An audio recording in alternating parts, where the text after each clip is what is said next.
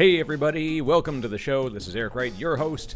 This is a doubly sponsored episode for a couple of really cool reasons. I've actually been working on a neat project where I've been helping out folks to get rolling with doing more effective demos and being able to be better storytellers, especially if you're in technical sales or product marketing.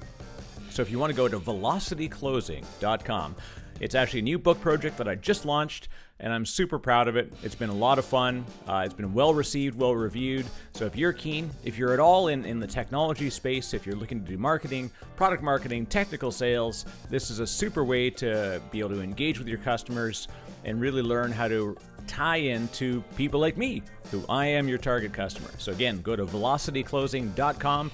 You can actually buy and download the book right there. And you even get access to an upcoming special I've got where I'm going to do the audiobook.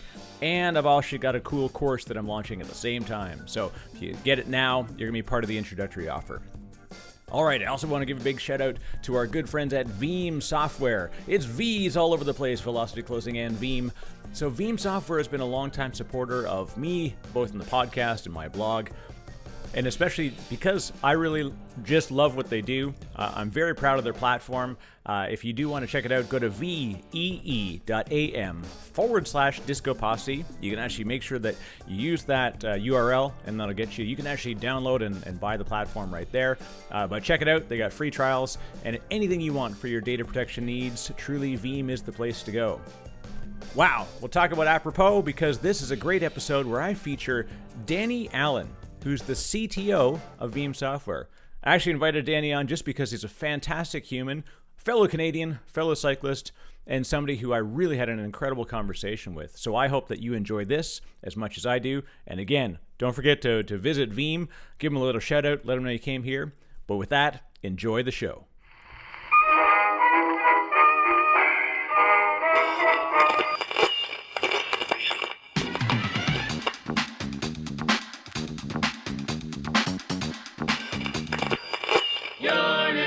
To the Disco Posse Podcast.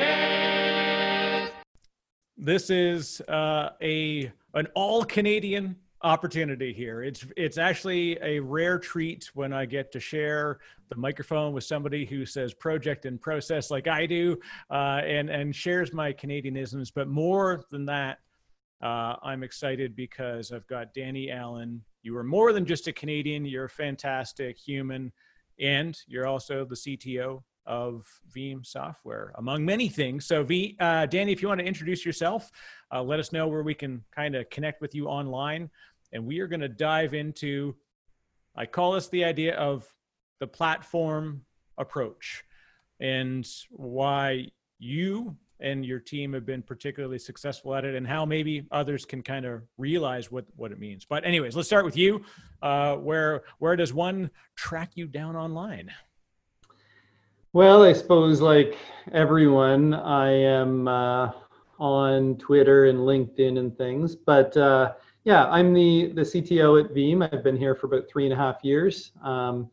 I certainly publish some of my thoughts on the Veeam blog. I publish kind of career and general things on LinkedIn in articles.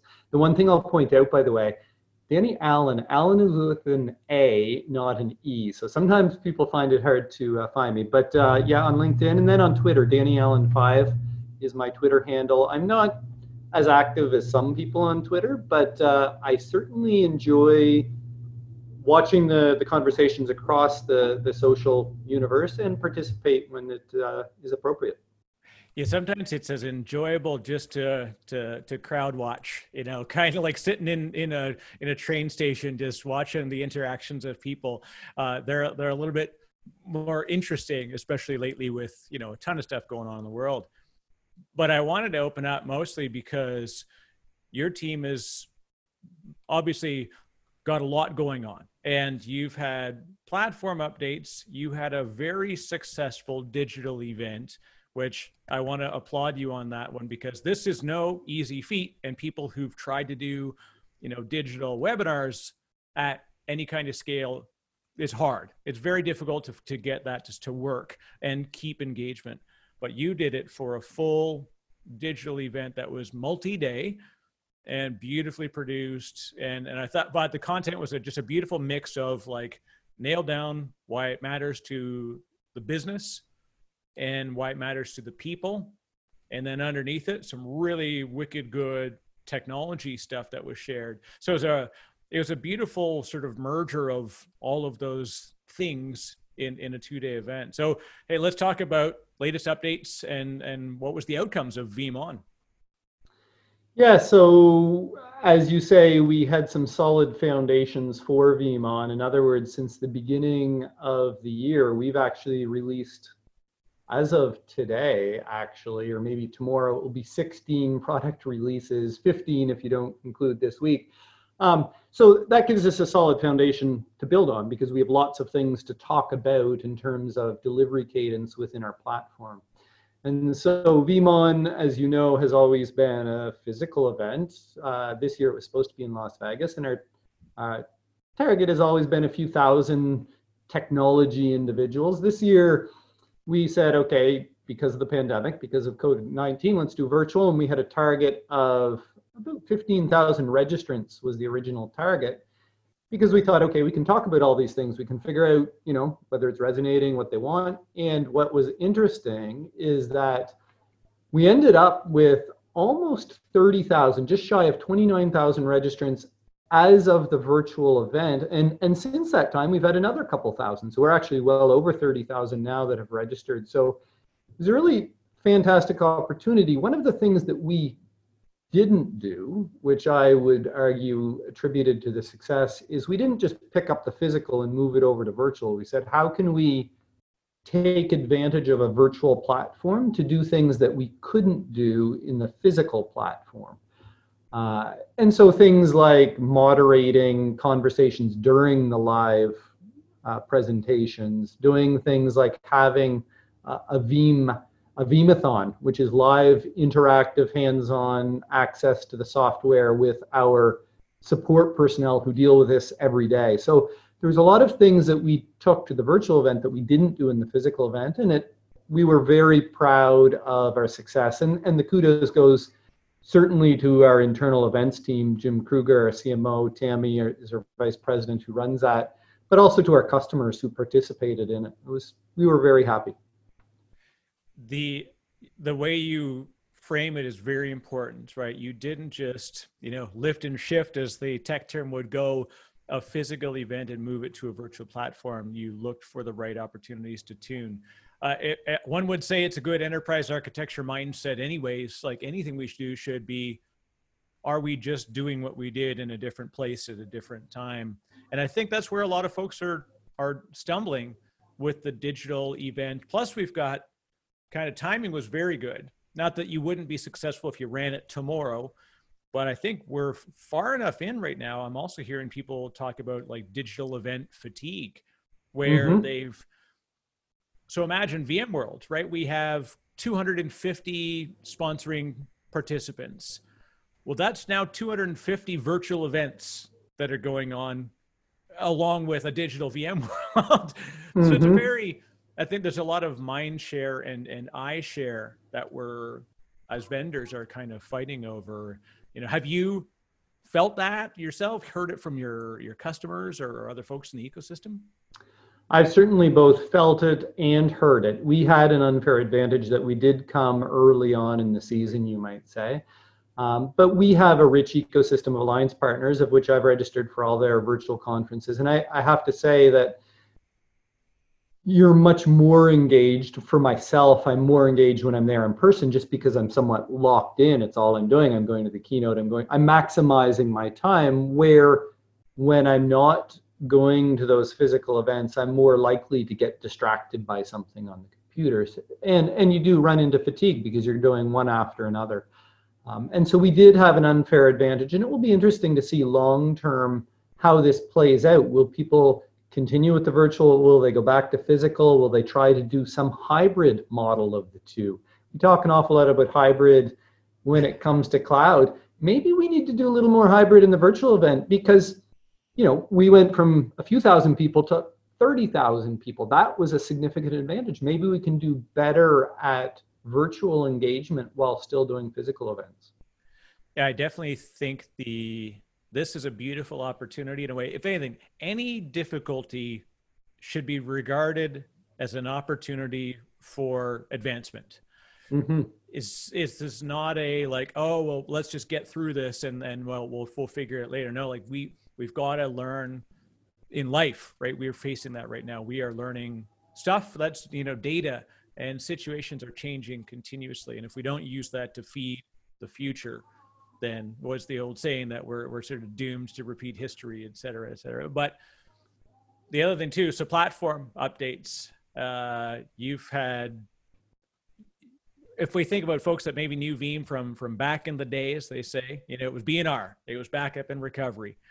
And, there's a lot of people in the cloud that say data gravity is the most important factor. I would say data protection gravity is probably one of the more important factors about like how you can expand that ecosystem. So let's talk about, kind of a list of some of the major updates that you've kind of played out recently.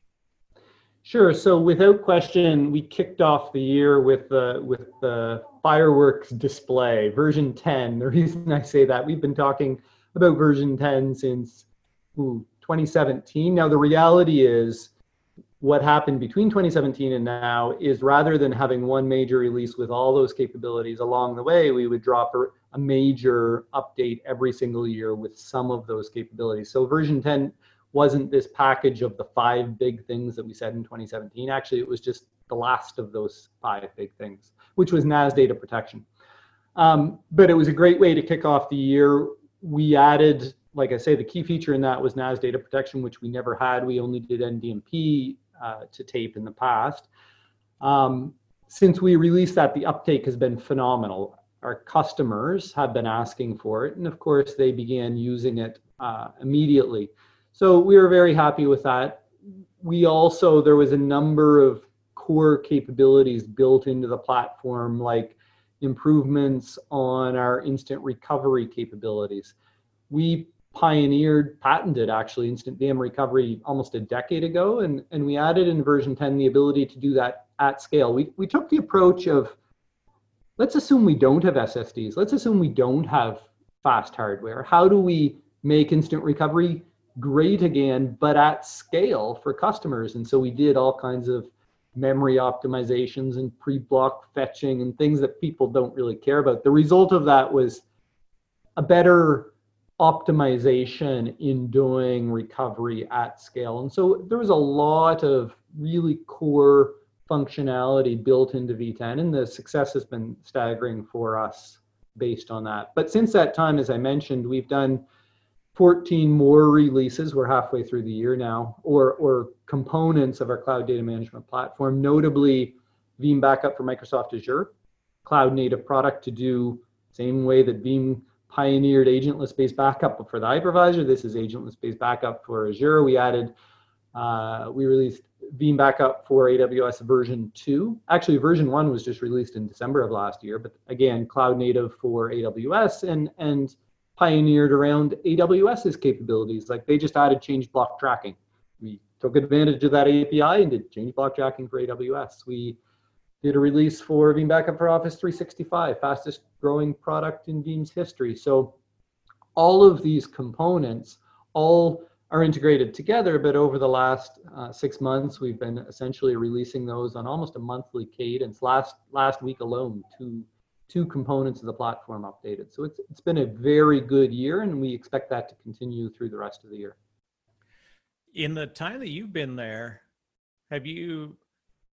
would describe sort of the difference in this, right? Like, as a V10 relative to the first release that you were sort of leading out when you arrived at the company, big differences, right? I think it's just the breadth of the ecosystem is so different. It changes the way you think about what does a new release really mean, now that you have, different sectors of the platform. Yeah, when I joined 3 years ago, actually, I didn't join as CTO. I joined as running cloud and alliance strategy, because clearly, and I'll talk about cloud, we had a direction to move towards cloud, and we're doing that now faster than ever. However, at the time, Veeam was really only doing virtual. We had agents, but they were free. We didn't sell them. We didn't have any cloud native data protection at the time. We really were focusing specifically on the vSphere workload.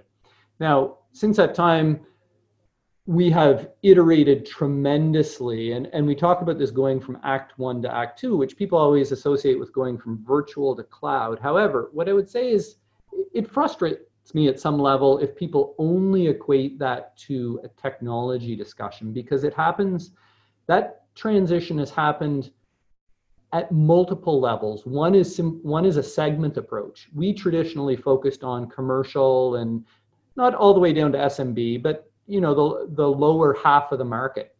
We've done this major transition to being, our fastest growing segment is enterprise, and these massive VCSPs with hundreds of thousands of virtual machines and users being protected. So part of that transition of Act 1 to Act 2 is targeting the upper end of the market.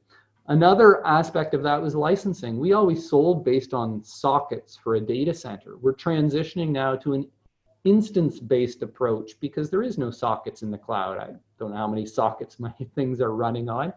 It's a transition at an R&D level, which to me is probably most important. We would have these kind of waterfall type approaches historically, one release a year, where now we're dropping components every single month of the year. It's just this continuous iteration. And so this is Act 1 to Act 2, far beyond just on premises to the cloud. It's an R&D cadence, it's a licensing cadence, it's a segment cadence, it's a whole new shift over how we tackle and win the market. The approach that you it's very important in how you described it is just it's the way in which we do things as much as the tech that underlies that.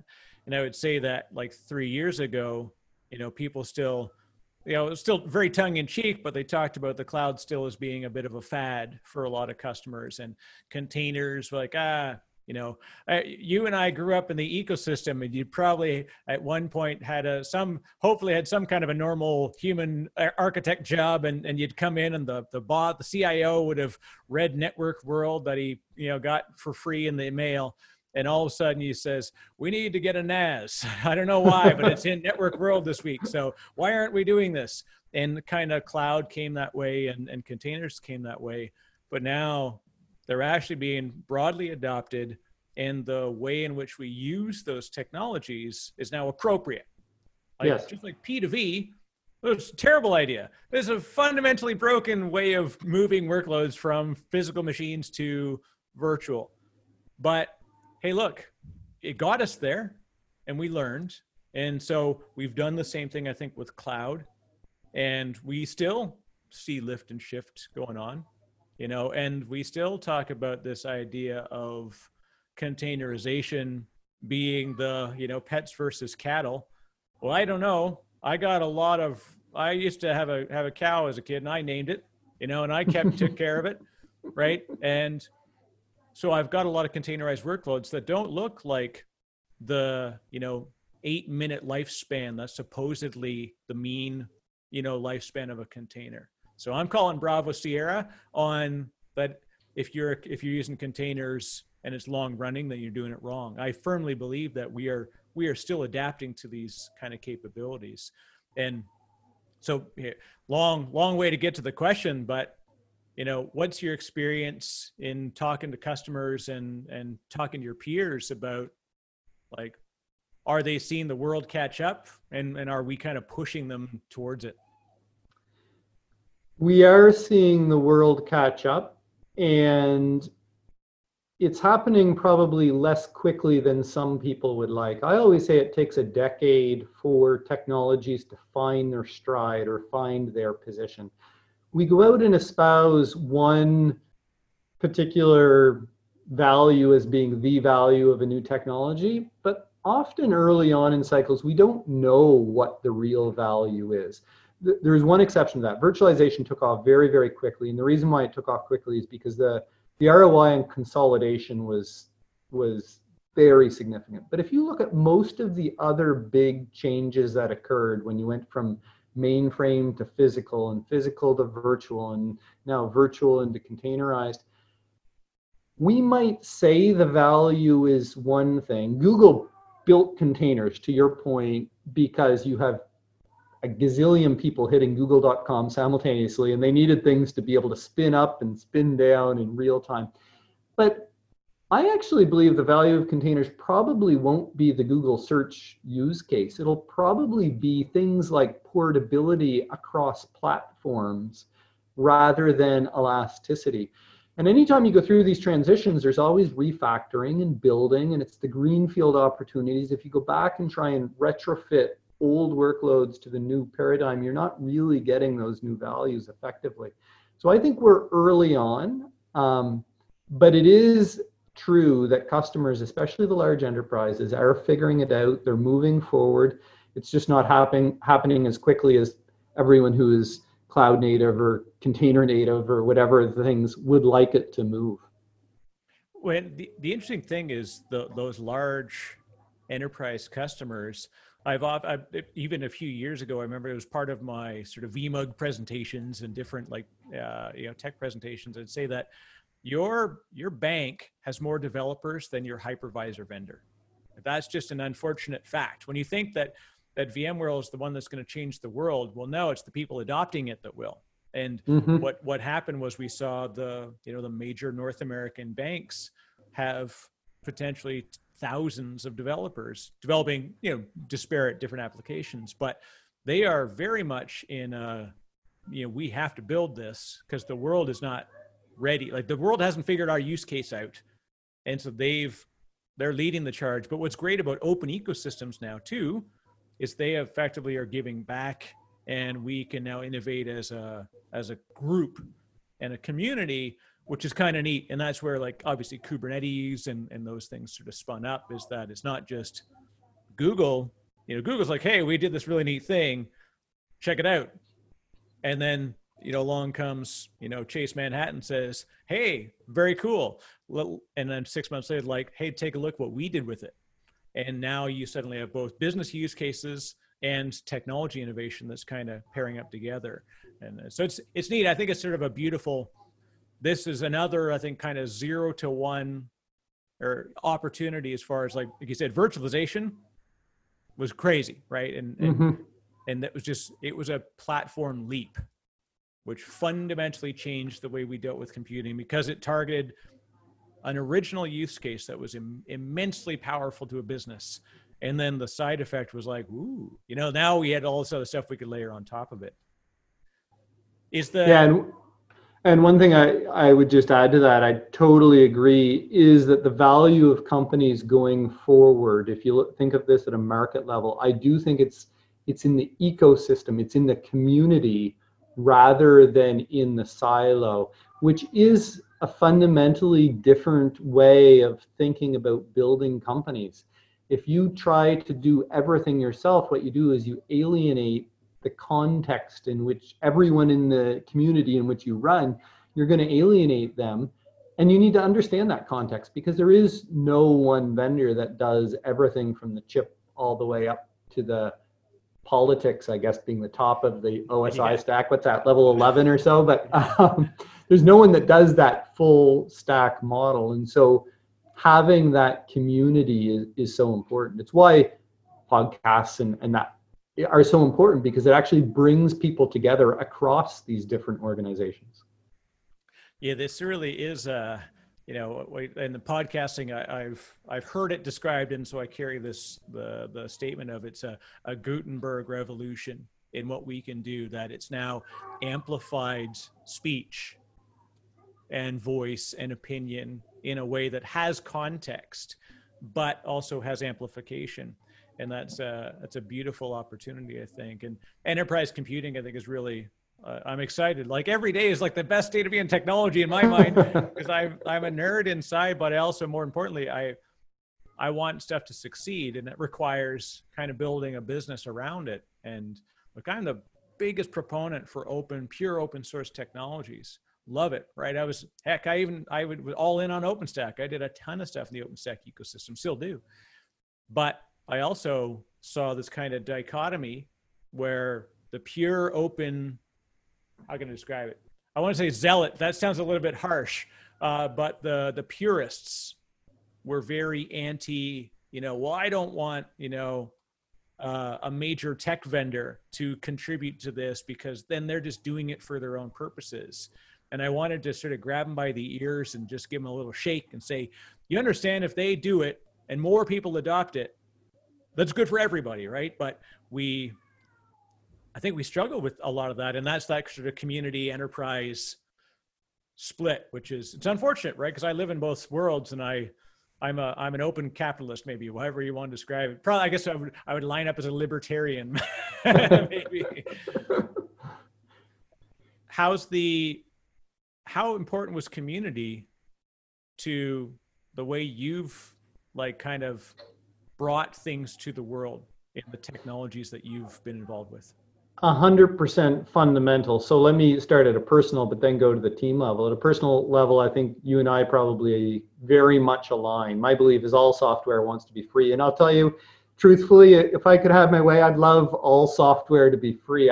Last night I wanted to use ArcGIS, and I thought, oh, I wish I could just go download it and use it and go forward. So I'm a big believer in that community and the community within my team. So I run the office of the CTO. We really have three mandates. One is certainly to evangelize outwardly where we're going, strategic roadmap, all of that. Second is to solicit the feedback that drives product management and our product improvements. But the third one is community. That is actually one of the three core tenets of the group that I work in. And we've tackled that a few different ways. One is, of course, we have a program ourselves where we go out and solicit feedback. We call them Veeam Vanguards, that give us all kinds of fantastic events and participate in VMUGs and, you know, the brown bag events and all of these. My team is very, very active in that. But even beyond that, Veeam has always had a focus on community by giving away product. Every single product that we bring to market always has some form of free edition. I'll tell you quite honestly, sometimes the enterprise sales teams don't like that. Sometimes they don't like the fact at some level that there's a free product. But if you think, for example, of our the Veeam agents, we gave them away from free starting in 2015, didn't even charge for them. It wasn't until late 2017 that there was a paid version of it.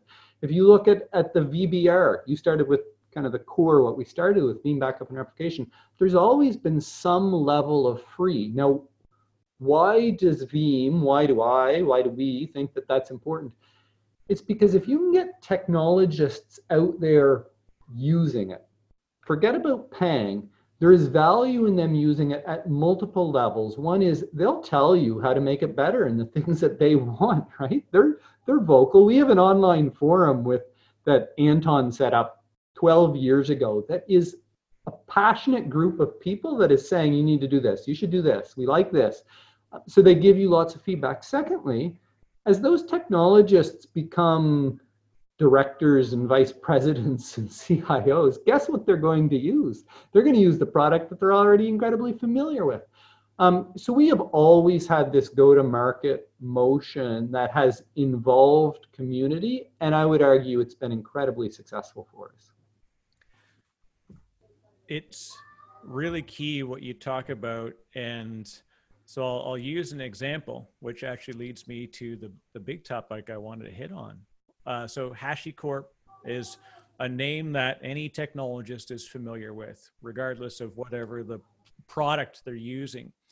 And I was lucky enough, I sat down with Dave McJanet, who's their CEO, and I've talked with Mitchell and Armand, the co-founders, and they're fantastic people.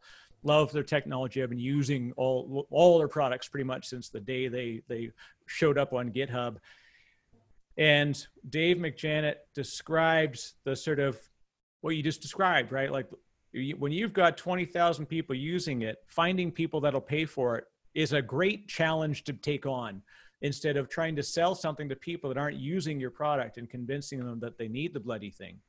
But then he looked at their sort of stack of tools. And my favorite quote, he says, if you squint hard enough, it looks like a platform. And they were kind of struggling at that time of like, how do you pitch this? Do you truly pitch it as a some kind of a dependent platform, even though they wanted to maintain layer independence? Do you sell it and package it that way? So they were just at the point of developing their commercial products. And it was this interesting idea. And platform was a great way to describe it, right? So what is a platform? And I look to, Veeam is a great example, I think, where they've been very effective in like, do something that people see as core to their function, to their business, to their operations, and then do amazing things on top of it and extend it versus, building a bunch of tools and then trying to glue them together. I won't call out names that are bad at it, because that's just mean, and I'm not that kind of podcaster. But through my own work, I face a lot of companies that are like that, and you find yourself going like, no, look, we built this thing to do something, and it's everything we've done is built on that core, that foundation. And as a platform, now we grow and become great because the core was solid. So how did platform become an approach? Let's talk about the Veeam story, but I'd love to even go further back, because I would lay bets that you've had this mindset for a while. Yes, no question. I'm a believer in, it's a fine line to walk between platform and products. One side of the equation, and this is, Democrat, Republican, left and right, whatever you want to get into, it's a religion to some who say, I need a completely integrated platform that works all together. And then you get people who say, no, I need completely siloed products because I can move a lot faster. The truth, as with all things, lies somewhere in the middle. And I've tried to do both throughout my career. If I look back, tried individual products, and then I also have taken a collection of individual products and tried to refactor them into a single unified platform. And it is a fine line to walk, but I have, through the companies that I've worked at, come to believe that you can do it. You just need to surround yourself with really smart people, surround yourself with really smart customers, and don't listen to, this might be controversial, don't listen to everyone. Listen to the right people in order to build what you need to build. It's very important what you described there. How do you find who is right? Like, that's a tough differentiation. It is a tough differentiation. It's not always the smartest people who are the right people to listen to. I would rather listen to someone who has a history of delivering and predicting things correctly than someone who is the smartest person in the room. There is no science to this. It is a bit of an art, but what you learn just by asking questions and listening is far more than you ever learn by speaking. And so, it takes some time, but I'm very privileged to come into Veeam with a collection of really sophisticated people who have that experience across the industry. And it's the diversity that actually gives you value, because everyone comes from different perspectives. I have Dave Russell's on my team. He was the principal analyst and, from Gartner, really, really smart. And then I have technologists on the team, and I have Jason Buffington was ESG, and they did all kinds of statistical analysis. So everyone has a perspective to share. And I always say, listen to them all. And what you'll find is some of the best ideas will bubble to the top, and you can coalesce around them. The team's an important part of it, and it actually comes out in everything you describe. It's always seems to be behind, when you talk about depending on and leaning into and listening to, it's not just a person, but it's always like it's a customer as a group or a team of people that are there with you. How early did you kind of capture that as an important capability? My very first job actually. If you go back to the very beginning, I looked back through my career and I learned something specific from every job that I worked. And when people say, what's your first job? The one that I'm going to give may surprise some people, but almost was more fundamental in shaping me than any technology company that I worked at. And why do I say that? It wasn't a technology company, it was McDonald's. People say, what? You're gonna start talking about your career at McDonald's? But I am, because the first job, paying job outside of mowing lawns and shoveling snow and all the things that you did when I was a newspaper carrier, I guess, work hard was, I guess, the first thing I learned. But my first job, actually, that paid by the hour or whatever, was McDonald's. And I went to McDonald's and I learned, I'm going to say, two really incredibly powerful lessons. One is that you have to, maybe three, I'll say. One is you have to work incredibly hard. There is nothing given to you. But the second is the value of team. If you work in a restaurant, you have people working on the counter, you have people making food, you have people in drive-through, you have people running the orders, you have people cleaning the lobby. There are so many different facets, and every single person has value to add. If you take any one of those away, it falls apart. It's just a simple fact.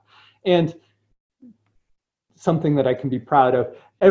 People don't know this, there's something known as a Golden Arch Award, which is given to one McDonald in all of Canada, where I grew up, every 2 years. And the restaurant that I worked at, the McDonald's that I worked at, won the Golden Arch Award when I was there. So I had the privilege of working on a high performing team, and I was proud to work there. I'm incredibly proud. The third thing that I learned there that I would say, though, is the value of cross-functional individuals.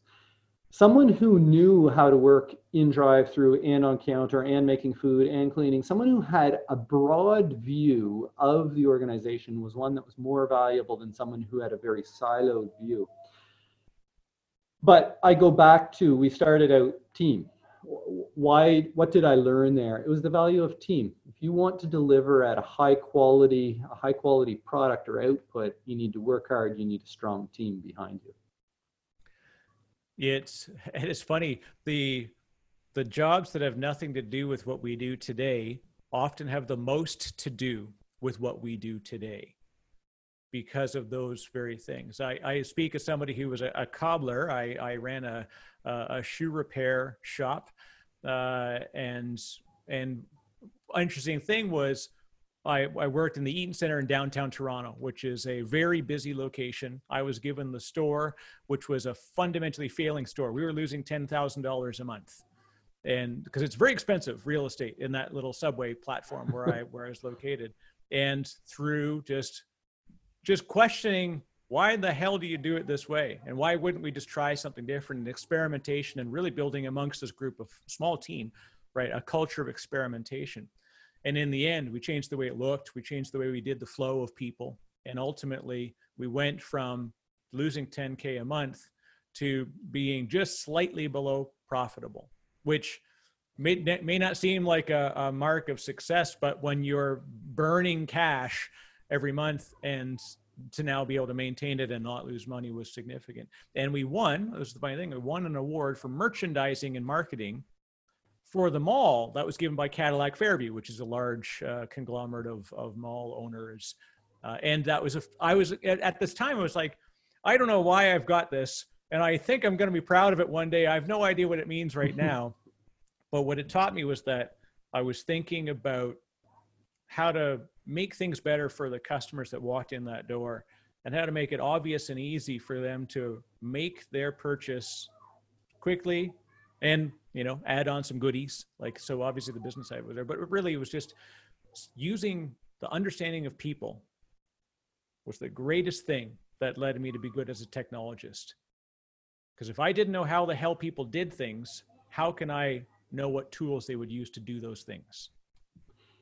One of the things I learned at McDonald's, I think that sounds like this as well, very customer focused, obviously, make them happy. The customers didn't always know what they wanted, or what they asked for was not necessarily what they wanted. Now, you might give them that, but you might find that the thing that really would delight them and make them happier was to do something above and beyond or different. And so it's interesting, the things that you learn in those environments that have nothing to do with technology and yet have everything to do with technology. I get people beating up on me every day saying, give me this feature, give me this feature, give me this feature. And you say, well, why do you want that feature? And you quickly learn from that you might deliver that feature, you may or may not, but you could do something else that is going to make them even 10 times happier than asking for that. And so understanding the why and the focus on customers is something that, I think is transferable across all industries. So talk about team sizes when you're getting started. You've got a neat storied history in the industry, starting with small, starting your own organization and then working in small teams and growing them to scale. How did the dynamic of team begin and change as you watch some of those environments grow? I have worked in every size organization from one where I was the founder, seller, marketer, technologist, wrote, chief cook and bottle washer, right? Did everything, up to IBM, 400,000 plus employees. So I've worked in them all. And what I would say is that there is no one best fit. I think some people naturally have an affinity towards one size or another. There are pros and cons of all of them. One of the things that I said I learned at McDonald's that I transferred all of these. I always say take advantage of the situation you're in to learn from that environment what might transfer to another. And so I am incredibly thankful to have worked from 1 to 400,000. Because while I might like one more than another, there are things to learn in all of those. So if you go through my career kind of from starting, my first job actually, I can kind of walk through and give you a perspective on the different sizes of these.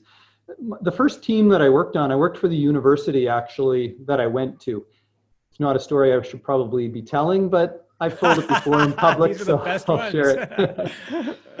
I was going to university and a friend of mine bet me that I couldn't break into the mainframe system of the university. And so being who I am, I thought I'll take that challenge. And I did. I found the mainframe system on a Banyan Vines network. That should tell you how old I am. But found an issue with it, went to the CCS, Communication Services, told them about this issue that they had. And now they would probably kick you out of university. At the time, they hired me.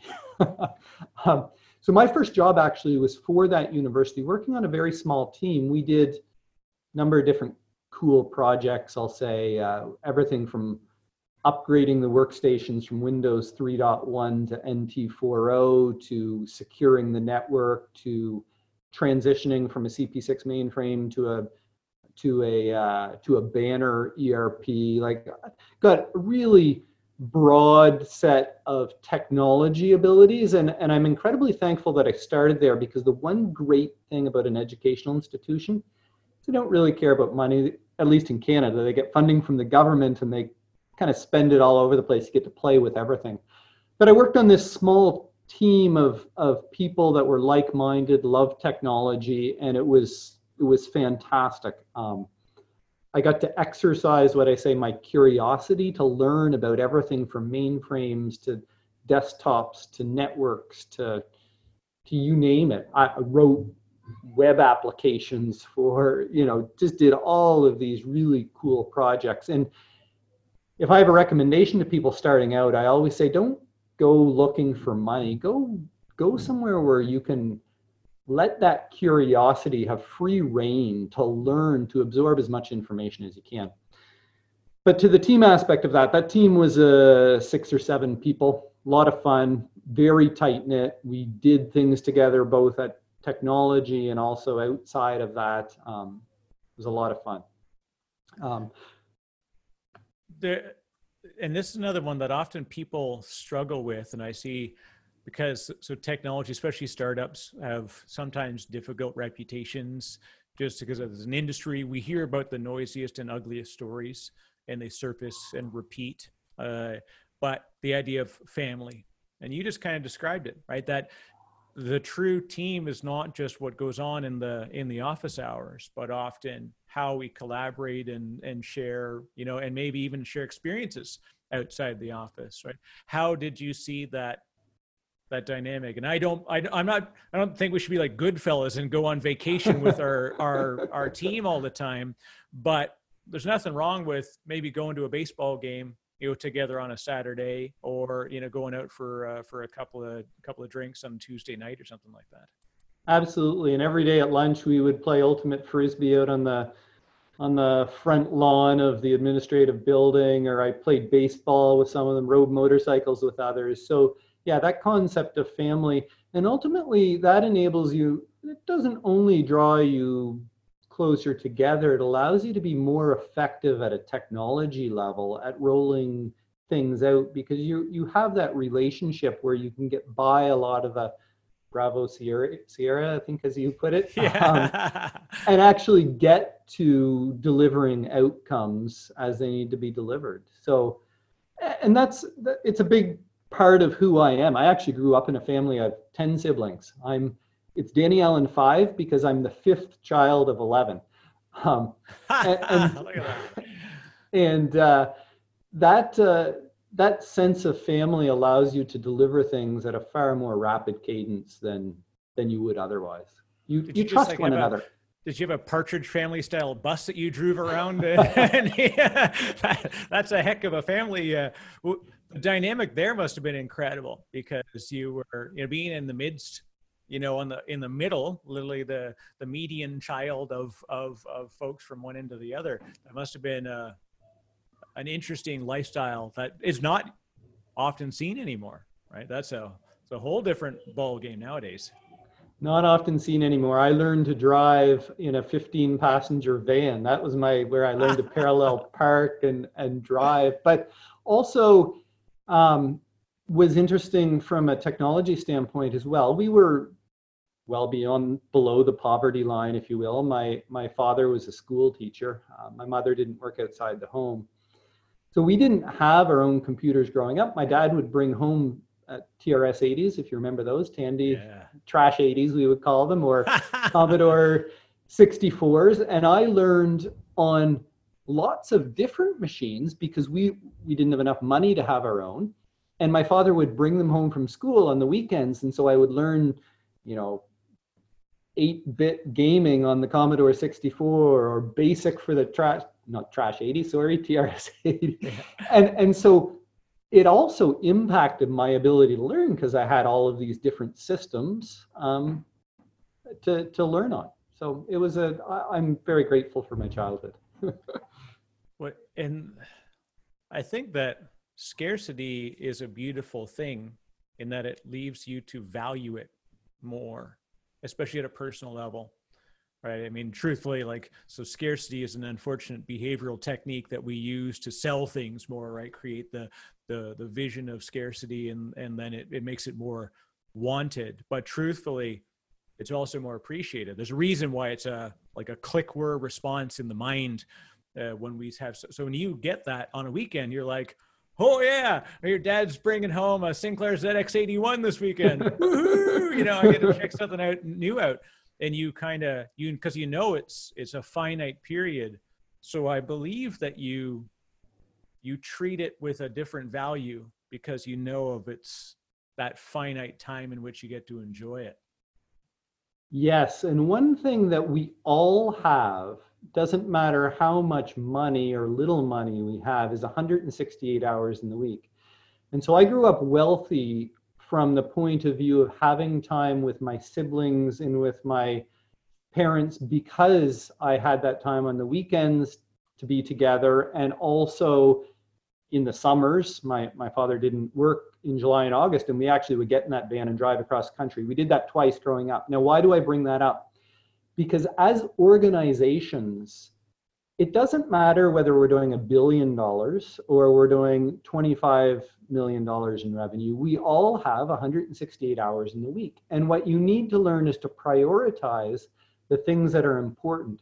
And so people often attribute value to the wrong things. As a team, as individuals on a team, we all have 40 hours in a week. We probably do a bit more than 40 hours in a week. But let's pretend it's 40. You learn to place your time and efforts on the thing that actually have lasting value. And what I find the greatest scarcity of in the pipeline of talent is people who understand how to prioritize and where to put their time. And that is something that we all have the same amount, and it's hard to find people that know how to effectively prioritize. I learned that as a child with 11 siblings. I wasn't poor at all. We were wealthy because we knew where to put our time, where to invest. And here's the other thing that I find is for people that generally have evolved career-wise like you, and I'll put myself I'm not a CTO today, but like I've always had this aspiration that I'm sort of driving towards a different and I won't say bigger but I'll say it's a different. I want to do something different and take on a bigger task. And it's multitasking. You and I probably grew up on it. I know I would have been heavily medicated if I was born in this era today. I'd have been a Ritalin child because I had ADHD, but I turned it into a career. and I had no choice. I'm like, I got to keep my attention. How do I focus? Well, let me just get excited about some specific little technology things. And so I used it and I drove myself towards learning and adapting and taking in information from people because it calmed my mind. Mm-hmm. Because I would then try and multitask and try and do too many things like you just described, where I was very poor at managing my 40, let alone my 168. So at some points I would find that I'd spend my daytime at the office doing stuff that's like evening, like handling administrative things and dealing with taxes and organizing my weekends and then I'd spend the evenings after the kids go to bed doing work from 11 p.m. until 2 in the morning. And I found myself sort of flipped and I struggled. And so I learned techniques by finding folks that were successful at kind of being better with that 168 more than just the 40. But how have you found that technologists, because I find we've mapped fairly closely within that range of the spectrum, that there's a lot of technologists seem to think they're particularly good at multitasking. Humans are not. That's just a scientific fact. I don't know that I'm particularly good at multitasking. What I believe one of my strengths is prioritizing and ignoring everything else to try and tackle one particular problem and try to deliver something big. It's actually what caused me to leave the university. So I'd been working for the university, working on all these cool projects all over the place. But I thought, okay, I want to build something. I want to create something. So I left there actually, which was to a small, when I say small startup, it was about 100 people. It's a company called Watchfire. And I thought, okay, if I go there, then I can build something. And what it led me to do is to focus on different areas. I went there and I focused, first of all, on learning something that I'd never done before. I started in services. Actually, this goes back to McDonald's, working every position. I started in services. I was the first services person, built a services team. Okay, got bored with that. Going over to pre-sales, worked in pre-sales.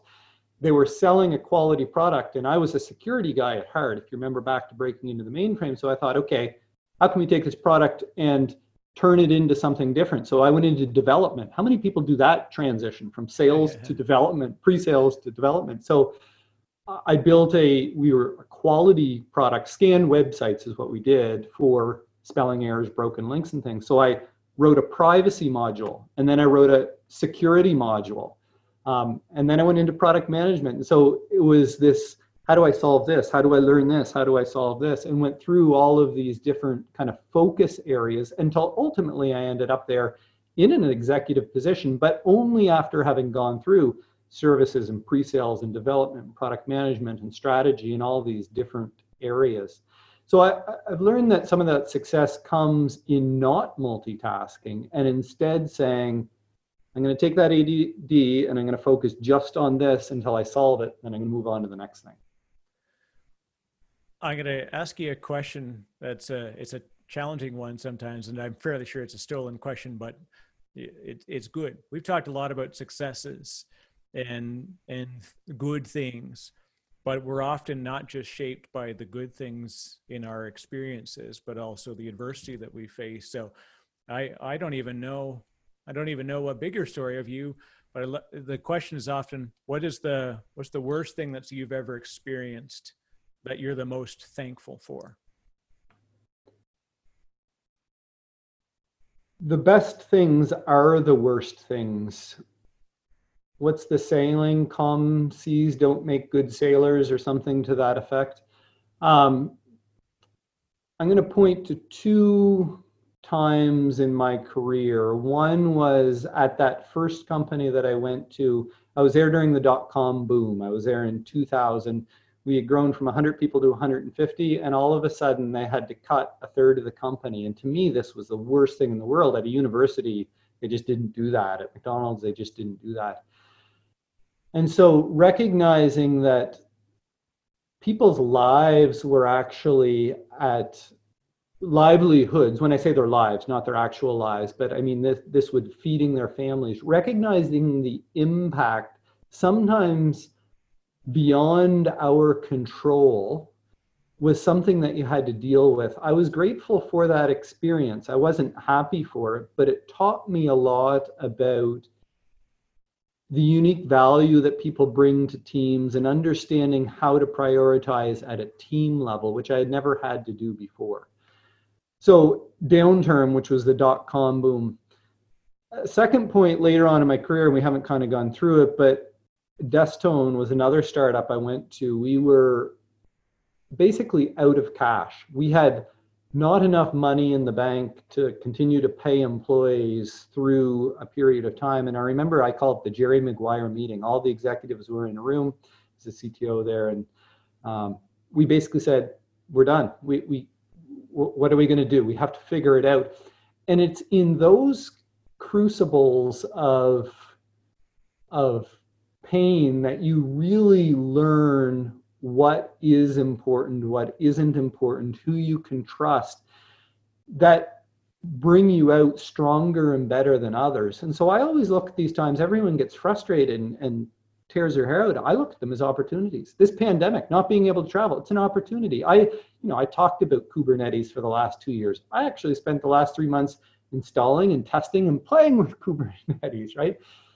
So it's those times of significant challenges that present the greatest opportunities. And I would point to those two times early in my career when we had to cut a third of the company, and this point when we were out of cash and needed to fold up the shop. Now, because of some good fortune, but also a shifting of priority, that resulted in the best possible outcome for that company about 6 months later. It was like, and you learn through that who you can depend on. It goes back to team, who you can depend on, what are the things that are important.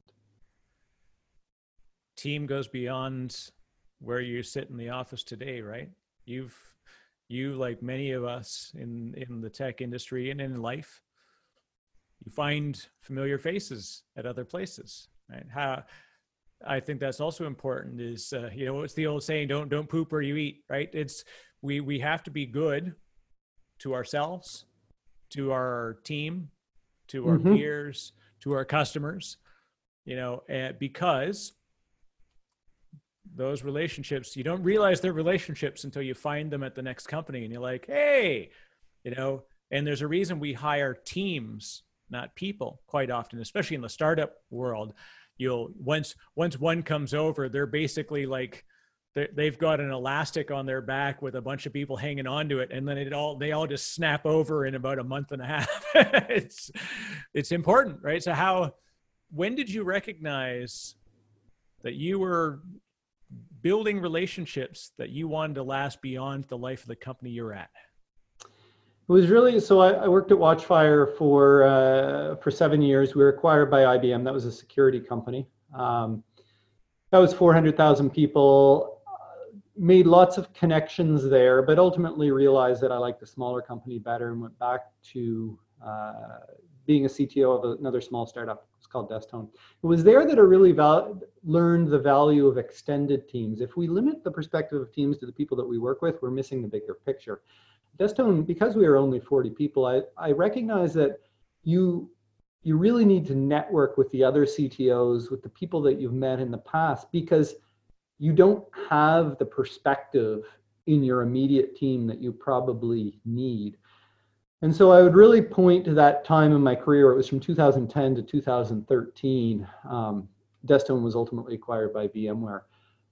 Though that I learned the value of teams beyond just those with whom you worked. And I've fostered relationships since that point, since the last decade, across organizations. When I have a question, even now about things, I go back to people that I worked with 10 years ago. I call them up and we foster this network of relationships. However, what I would say is, even within a company, people within my organization ask me just recently, if I go to another company, what would I value? How would I rank things? What was at the top of the list?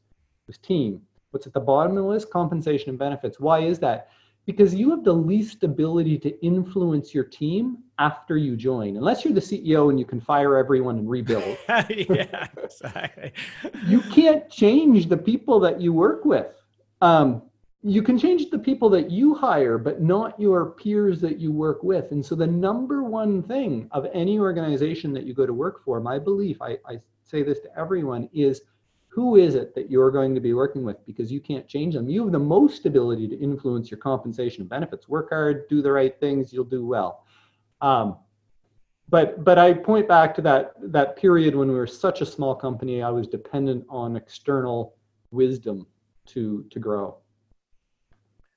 It's Diane Green described the importance of that early team as well in building it. And she says the reason why her advisors and peers in the industry said, take extra efforts in what you're about to do. And the description, she says, because the first 10 will hire the next 100, and the first 100 will hire the next 1,000. So what you're doing is you're creating a culture through who you bring into this organization, and it will begin to sort of water down as you get further away from your ability to influence that hiring process. And it's a natural progression, which is interesting, but it's definitely a lot of times people struggle. And I find especially in tech startups, we have to have a very strong belief, like a near religious belief in what we do. As if you didn't believe in what you were doing, you wouldn't really be there. If you're just there for the numbers, good on you. But you'll be gone the next year when you don't make your numbers. But if you're there because you believe in what we're doing, it changes the approach and how you see adversity and difficulty and the worth of riding those storms versus like, hey, look, this was neat, but I'm not going to make my 225, which is my expected base this year. So I got to go. Yeah, I am always looking for passion. You can teach technology and teach the ecosystem in which you work, or language frameworks, or whatever it is that you're hiring. It's hard to change or teach culture and attitude and passion. And so I always look for and hire those people that have a passion to make the world a better place. Literally and truly. How do you use technology for good, to use a VMware term, right? How do we actually build something that leaves us in a better place than we are today? That to me is far more important than someone that just has a technical competency to fill a spot on a team. And now the difficult question, the tough question that no one wants to face. Road or mountain? Which is the best bicycle style? I'm gonna call you as not only a great Canadian, but a great cyclist. The other thing that I find is working with teams is that you find those are the end of everybody's personality. is in fact the thing that drives you more close to them. Because whether it's photography, music, cycling, hiking, whatever it is, laying down and learning more program, whatever it is, their ands, the thing that they consider their hobby might in fact drive the way they behave every day, every hour. So that the outside of the 128 is more impactful on the 40 than anywhere else. So as a fellow, I know I've seen a road bike in your photos, so I can hope you're a good person. Or do you believe in mountain bikes and you're not a good person? So I'm going to give the cop out, then I'm going to give the answer. The cop out is I love both. I have both a mountain bike and a road bike, extremely different purposes. I go on a mountain bike for the exercise and the mental focus on the technical challenge of it. When I am on a mountain bike, I am not tuned out at all. I'm paying attention to the single track that I'm on. So I do that for exercise, but more to focus my brain on the mountain biking itself. Road biking, I don't know that I've biked as many miles as some other folks, but I've already done my century for this year. I try to do 3 centuries a year, 100 miles. I do a road bike to clear my brain and to think about technology or whatever it is. In fact, I listen to podcasts on a road bike, but never in a million years on a mountain bike. So I use them for different purposes. If I'm trying to, get some time alone to focus on solving a problem at work or listening to podcasts or growing myself, I'm out on the road bike. If I'm trying to get some exercise and focus on the biking, then I'm mountain biking. Now, what's the question? Which have I done more of this year? The road biking. And that's because, lots of big challenges at work and trying to grow myself as an individual. I listen to podcasts. I actually listened on my last road bike. I listened to Disco Posse. I didn't know that you would. I did. I didn't know that you had interviewed John McAfee. John McAfee. Like, that was a wild one. Wow. But I would do that on a road bike, not on a mountain bike. So I like them both. They both have their purpose. No, I'm gonna lay down. I'm gonna be your dad for a second. You're out of your bloody mind. You should never listen to anything when you're on a road bike. You're gonna get killed out there. People always ask me, like, what do you do while you're out there for 5 hours? I said, you get really introspective is what you do. It's the most beautiful thing because you're out of things to think about pretty quickly. And for me, I find, look, if I could do 100 things in a day, I can maintain busyness at any moment. I've literally got no lack of things to get done. The most creative I feel and become is when I can't do anything. And the complete detachment from everything when I'm out on that, when you put your leg over that crossbar, there's just nothing. Immediately you're in a different mindset. And then once you're out there for like 45 minutes in, you're in emotion, right? You're not thinking about, getting my cadence right and whatever, and I'm out of the city and whatever. So I find that I have no choice. The hardest thing is that all these amazing ideas are just flying through my mind, and I'm like, got to remember this when I get back. So the good thing is being out there long enough, you can move it back. So I'm with you that that's why I love it. I don't do downhill because, well, you can talk to my wife about why I don't do downhill because I'm a bit of an idiot and I used to hurdle down mountains. I lived in Vancouver. And so I love riding up. So luckily a gentleman of my frame, you're a similar frame. You do lots of climbing. Yeah. So I would go out every Saturday morning and ride up Mount Seymour, which was basically the same profile as Alpe d'Huez for folks that are Tour de France lovers. And it's a famous, it's got 14 switchbacks. It's a crazy ride, but it's fun. So every weekend I would go up this bloody mountain and then come firing down it, which is about, I think at my peak, I hit just under 90 kilometers an hour, which is a fairly bad idea when you're basically on 2 thumb tips worth of rubber, because there's nothing good about that. But I'm not invulnerable at all. I've got kids, and I became very different about how I thought about downhill speed once I had kids. so you can tell my wife, you know her. So that's inside story. Funny thing, of course, is my wife also works in product strategy for Veeam. So we are strangely connected. Also important in, it's funny how those connections and cycling and McDonald's and whatever it is, right? The story of way beyond the 40 is far more impactful on relationships and future relationships, I think, than what you accomplish in those 40 hours and in those meetings. So it's 100%. Nice. And the 128 allows you to make better use of the 40. So 100% agree. And by the way, just on the safety thing, if I can touch back on that, I don't recommend my 5-hour rides on the bike. I use one ear for 2 hours. So here's my recipe for success, for me at least. For the first 2 hours, I'll listen to something.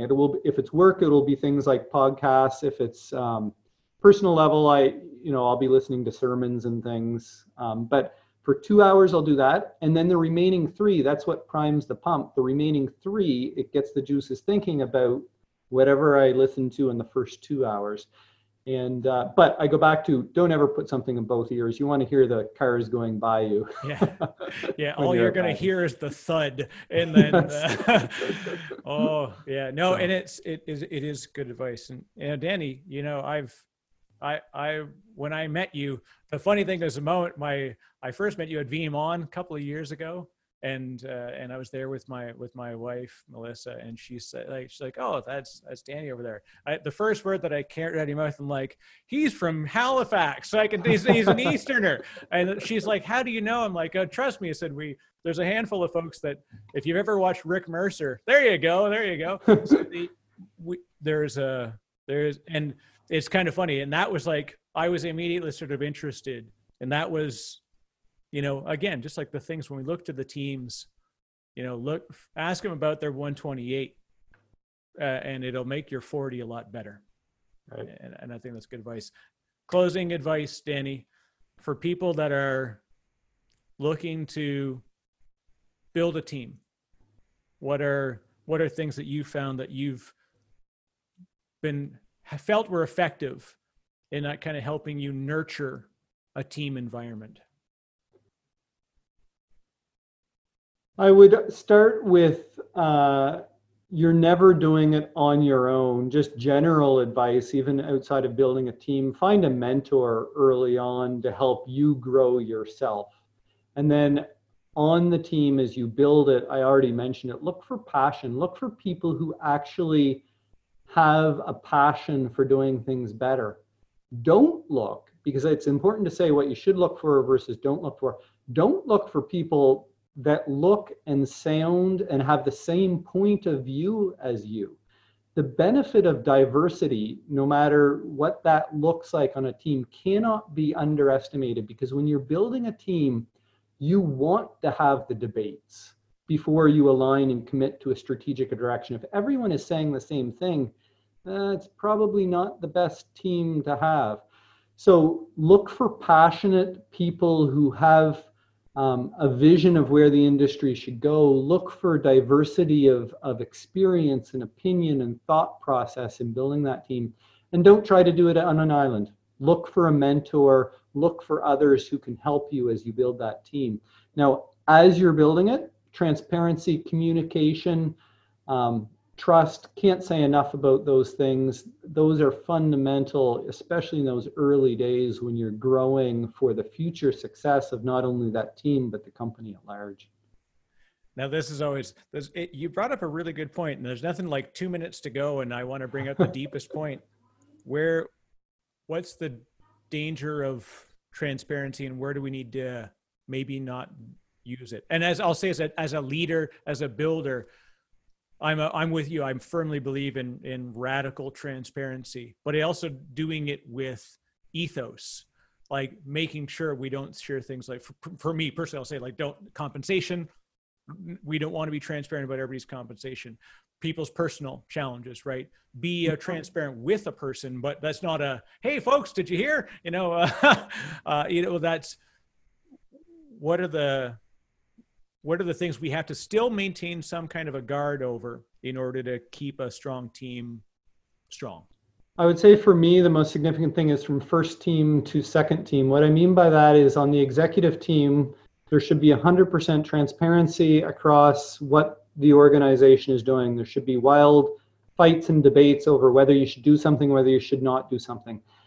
As that comes down to the next tier of teams, there's a saying in 5 Dysfunctions of a Team where you need to debate, align, commit. As you walk out of that first team, there needs to be alignment. What you don't want, where there should not be transparency, as you get down to the next team, you don't want to say, we've decided to do this, but I don't really agree with it. There should not be the full transparency in some decisions. Now, certainly there's tactical things, as you say, like compensation and things that you don't want to. But I also believe as you go down tiers in an organization, it's important that you exhibit alignment so that there's no question over what the direction and path of the company has to be. It's a great and actually a fantastic book. The 5 Dysfunctions of a Team is one I reread regularly just because it's a reminder of, it's told in a beautiful personality story. It's it's a very, very well written, and it's too true. Like, it's the moment you hear this personality, you're like, I worked with that person, I remember that person, that you have a name for it first. So it's really good. But yeah, and like you said, sowing dissent is not, there's no success that comes from that. Every once in a while it's good to, like you said, have an open debate or trigger debate, but we have to say, look, regardless of my opinion on what's happening, we have to do this. We're on a mission, and we kind of got to maintain that. Well, Danny, it's been an absolute pleasure. Thank you very much. For folks, of course, that want to follow along your cycling exploits, with one ear carefully listening to the traffic while the rest is listening to crazy podcasts. You are on Twitter. It is Danny Allen 5, Allen with 2 A's, of course. So Strava. Also, I'm a follower on Strava, so maybe people can hunt you down there and see your crazy hilly exploits. Of course, I'm not sure. My LinkedIn policy, I'm wide open, so I won't suggest that people could follow you there. But anyways, it's good to keep track of what you're going on. And of course, big thank you to you for this, and to the team at Veeam for being great supporters of the tech community. Truthfully of this, you've been sponsoring my blog, and I say the organization has very, very kindly, sponsored blogs and podcasts throughout the world, and we're thankful for that. So with that, thank you very much. Thank you, Eric. It was a pleasure to be involved.